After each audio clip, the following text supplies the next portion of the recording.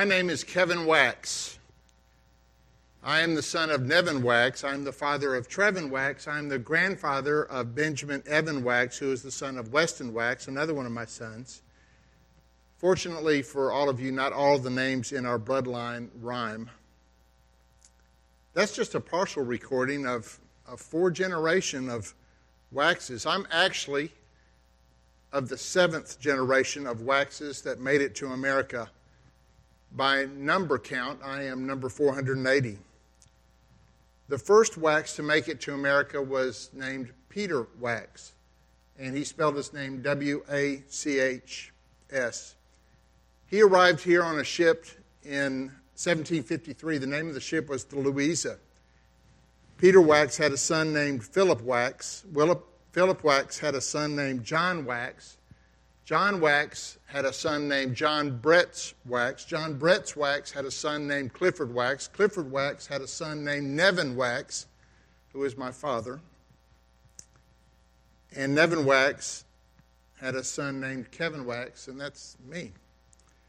Well, as you can tell, I've done a bit of research on my family tree. Ancestry.com and other family publications have been extremely interesting and very helpful, at least interesting and helpful to me. I hope your eyes didn't glaze over too much when I went into this guy was the son of this guy was the son of, because that's the way genealogies are. They're really only interesting to the people who are in them, unless those genealogies have a direct impact on our lives. And the genealogy, the bloodline that we're going to look at today, really does have an impact on all our lives. Let's pray. Father, I pray that you would bless the reading and the preaching of your word today. Give me the words to say. And I pray, Lord, that you would give all those who listen ears to hear, so that they might understand of your great love for all of us and what you did to repair and restore and redeem the relationship between yourself and us. And we pray these things in the name of the great Redeemer himself, Jesus Christ. Amen. So on Christmas Eve, I was doing a bit of research on Ancestry.com, and we have some family publications about the Waxes, and I found out that on 171 years ago, on Christmas, as of Christmas, 171 years ago, to the day, to Christmas Day itself, my great-grandfather, John Bretz, was born. He was born on Christmas Day, 1849. I did not know that. I also found that the very first Wax to make an appearance in Murfreesboro was named Samuel Wax. He showed up in 1862.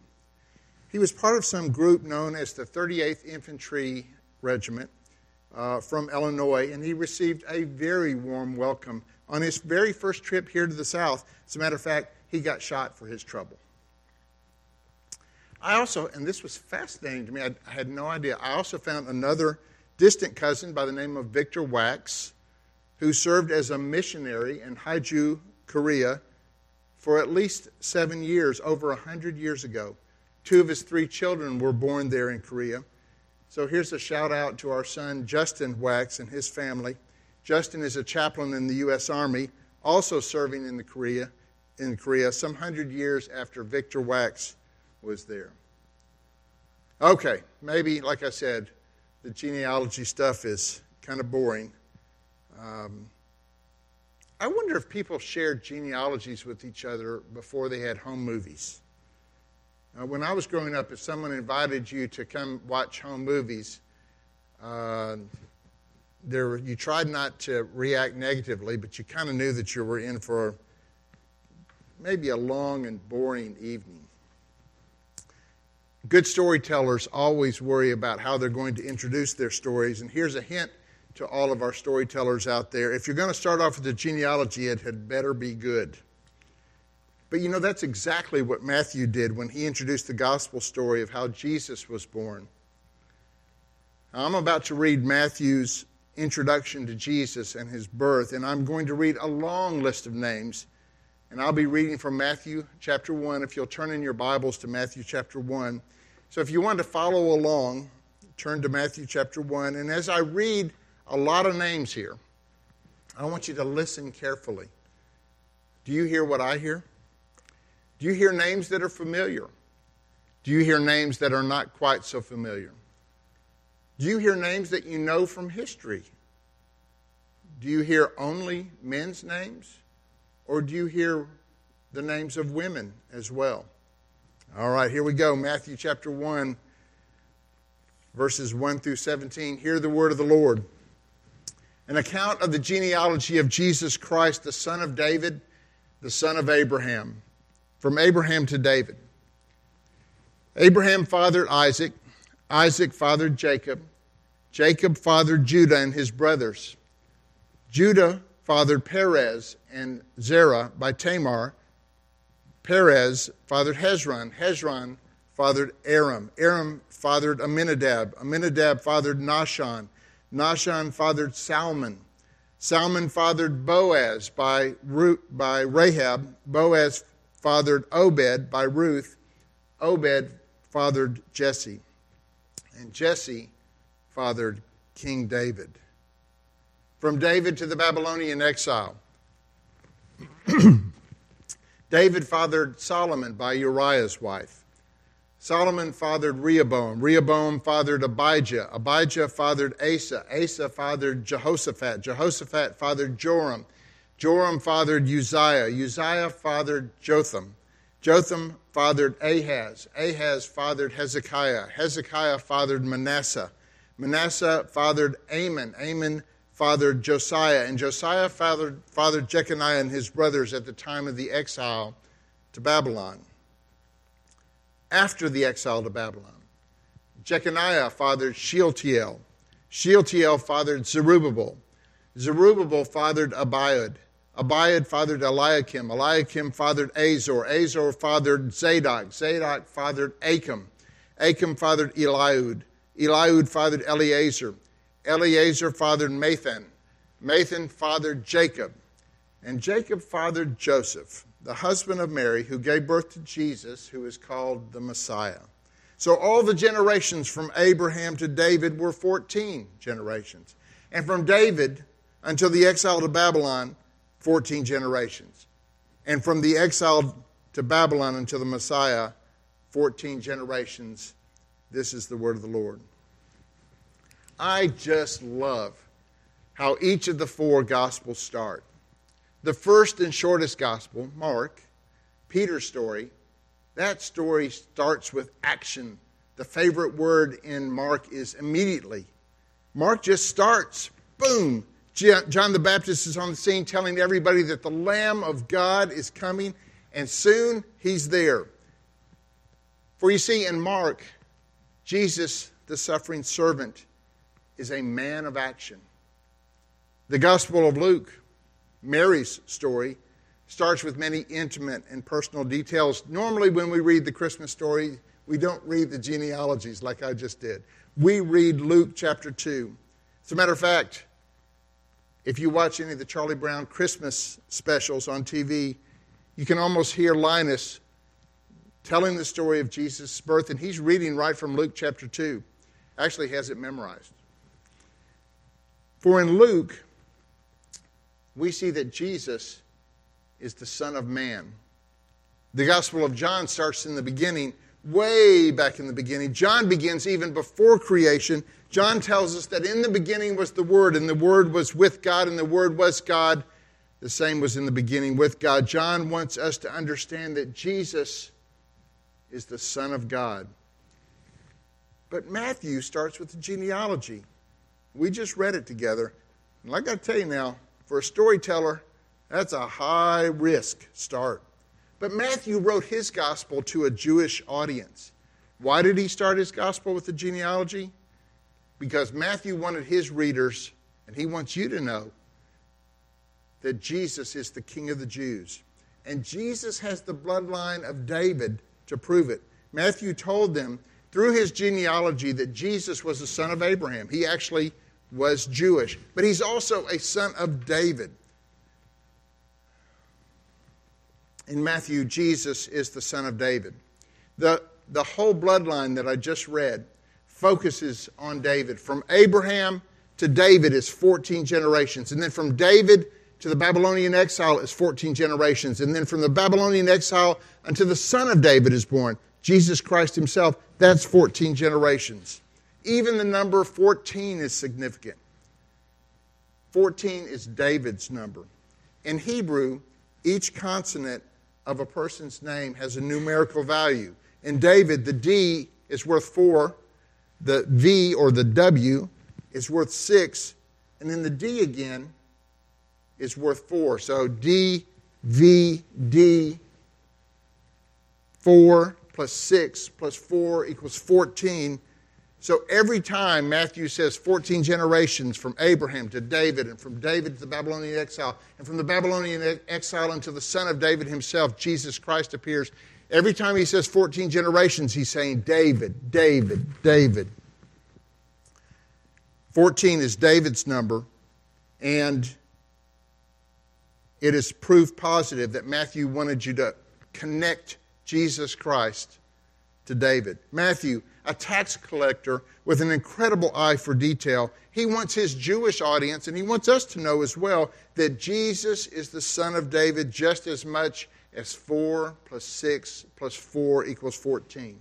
And 14 plus 14 plus 14 equals 42. The number of generations from Abraham to Jesus, all telling us about David and the son of David, who was born in the fullness of time to save his people from their sins. So the first point I want to make sure that we all see today is that Jesus is the King of the Jews, and he has the bloodline of David to prove it.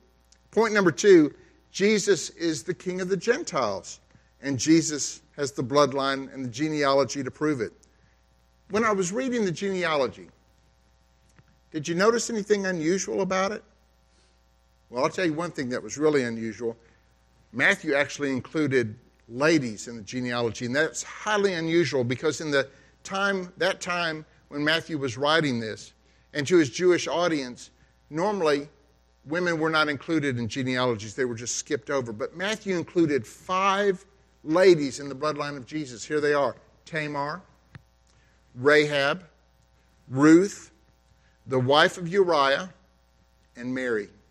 Typically, genealogies didn't mention women at all. But Matthew included 5 women in his bloodline of Jesus, in his genealogy. And each of these 5 women carried a stigma, a stain on their reputations. And the inclusion of 3 of these 5 women proves that Jesus is also the King of the Gentiles. Tamar, the first lady mentioned in the bloodline. Tamar was a Canaanite. She was not a child of Abraham. She was not a Jew. The Canaanites were one of the people groups that God had marked for special punishment and judgment. And I won't go into Tamar's story with Judah. Let's just say that she had a troubled reputation. Even so, in the story of Tamar, she was more honorable than Judah, the son of Jacob, the sinful man in the line of our Lord Jesus Christ, also in the line of David. Tamar had a complicated and messy life. But the Lord smiled on her, an outsider, and she is in the bloodline of King David. She is in the bloodline of King Jesus. Another lady in the bloodline is Rahab. Rahab also lived in the land of Canaan. She too was not a Jew. Rahab lived in Jericho. Her city was marked by God for special punishment. Now, I won't go into Rahab's story, much less her occupation, but let's just say that Rahab, too, had a difficult reputation to overcome. Even so, Rahab believed in the God of Jacob, and the Lord counted it unto her as righteousness. Eventually, Rahab married Salmon, a man in the line of our Lord, and Rahab is even included in Hebrews chapter 11, the Hall of Faith chapter. Amazing. Another lady in the bloodline is Ruth, who lived in the land of Moab. The people of Moab were marked as special enemies of God. Ruth's people were marked by God for special punishment. And I won't go into all the details of Ruth's story. Let's just say that the Lord smiled on her, even though she too was an outsider. And he provided a kinsman redeemer for her by the name of Boaz. Ruth married Boaz. Together they had a child named Obed, who was the father of Jesse, who was the father of David, King David. Ruth was David's great-grandmother. These three women, Tamar, Rahab, Ruth, all three of these women were outsiders. None of these ladies were born into the family of Abraham, the nation of Israel. But these Gentile women were integral parts of the lineage of both King David and King Jesus. So King Jesus is the King of the Jews. He is the son of David. But King Jesus is also the King of the Gentiles. He is the great-great-grandson of women like Tamar, Rahab, and Ruth. Point 3, Jesus is the King of the high and mighty, and he's King of the lowliest of the low.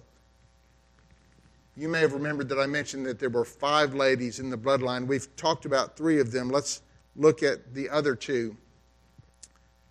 There's the wife of Uriah the Hittite. Bathsheba is not mentioned by name, but she's there. She's definitely in there. For you see, Bathsheba was the wife of Uriah the Hittite. Who was Uriah the Hittite? Uriah the Hittite was a brave and faithful soldier in the service of King David. Uriah also was a neighbor of King David. His house was very close to David's. He was listed as one of the mighty men of David. King David took Bathsheba, Uriah's wife, and sinned with her. And then David tried to cover his sin, and he had Uriah murdered in battle. Eventually, Bathsheba became the most powerful woman in the world. Bathsheba became the queen mother of Solomon, the wisest man who ever lived, and at the time, the most powerful man on the face of the earth. Bathsheba is in the line of our Lord and Savior. She symbolizes the high and mighty, the powerful, as opposed to Mary, the mother of our Lord and Savior Jesus. She symbolizes the low and weak, the powerless. And Mary, the mother of Jesus, is the 5th woman listed in the genealogy of Jesus, the son of David. Did you notice when I was hitting the highlights of my own family history that I didn't mention anything about the women in my bloodlines? It's not because I didn't want to include them. It's not because I wanted to leave them out. I'm sure that they lived interesting lives as well. But of the hundreds of entries in the 7 generations of Waxes here in America, almost nothing was written about the women in my bloodline. Also, did you notice that when I was hitting the highlights of the 7 generations of my family here in America, I didn't really tell you anything about the horse thieves and traitors and murderers and adulterers. They didn't even get a dishonorable mention. Matthew's genealogy is different. He included 5 stained women, but the men didn't get off the hook either. He included adulterers and murderers. Matthew did not sugarcoat the bloodline of Jesus because Jesus' family was not perfect. And neither is mine. Neither is yours. Our family trees contain messy, embarrassing, sinful people because our family trees include us. I want you to think about Mary and the loss of reputation that she suffered. Mary, a virgin Jewish girl, Mary suddenly visited by Gabriel, the angel, and told that she will carry in her body the very Son of God. Mary, a young, engaged Jewish girl who has to explain the unexplainable to noble Joseph, her fiancé. Mary, a little village girl who will have to endure the shame and scorn of her neighbors because it soon becomes quite evident that she is carrying a child before she's supposed to be carrying a child by the world's timeline. Mary, the mother of our Lord and Savior, she symbolizes the low and weak, the powerless. Jesus, son of David, is King of the Jews. Jesus, great-great-grandson of Tamar, Rahab, Ruth, Bathsheba. He's the King of the Gentiles as well. And Jesus, King of the high and mighty, like powerful Bathsheba, King of the low and weak, the powerless like Mary. From the high and mighty to the weak and lowly. You see, it is in Father Abraham and King David and Tamar and Rahab and Ruth and the wife of Uriah the Hittite and Mary that we find all these most unlikely characters of Christmas. The author of salvation has written the story of love and acceptance to all who accept him in faith. We are outsiders, enemies of God, until Jesus Christ stepped out of heaven. We are all sinners in need of grace and salvation. We all live lives of great difficulty and sorrow. Isn't it amazing that God chose to include all these sinful men and women in the bloodline of Jesus? Isn't it amazing that God chose to tell us all about these sinful men and women? Through the grace of God, we all can become characters of Christmas. Let's all worship Jesus Christ, for He is the King of the Jews. He is the King of the Gentiles. He is the King of the high and mighty. He is the King of the low and powerless. Jesus Christ, King of kings, Lord of lords. Worship Him today. Father, we thank You that Matthew included this genealogy. We thank You, Lord, that You led him to not sugarcoat the family tree of David, the family tree, the bloodline of Jesus Christ. But He put it all in there for all of us to see that just like our messed up families, Jesus Christ came for all of us, to redeem all of us. We thank You. We thank You, Lord, for that. We thank You, Jesus, for coming. And I pray, Lord, as we move out of this Christmas season and into the new year, that You will bless us and keep us, protect us, and that we will be faithful to share the gospel message of Jesus Christ, King of kings, Lord of lords. Amen.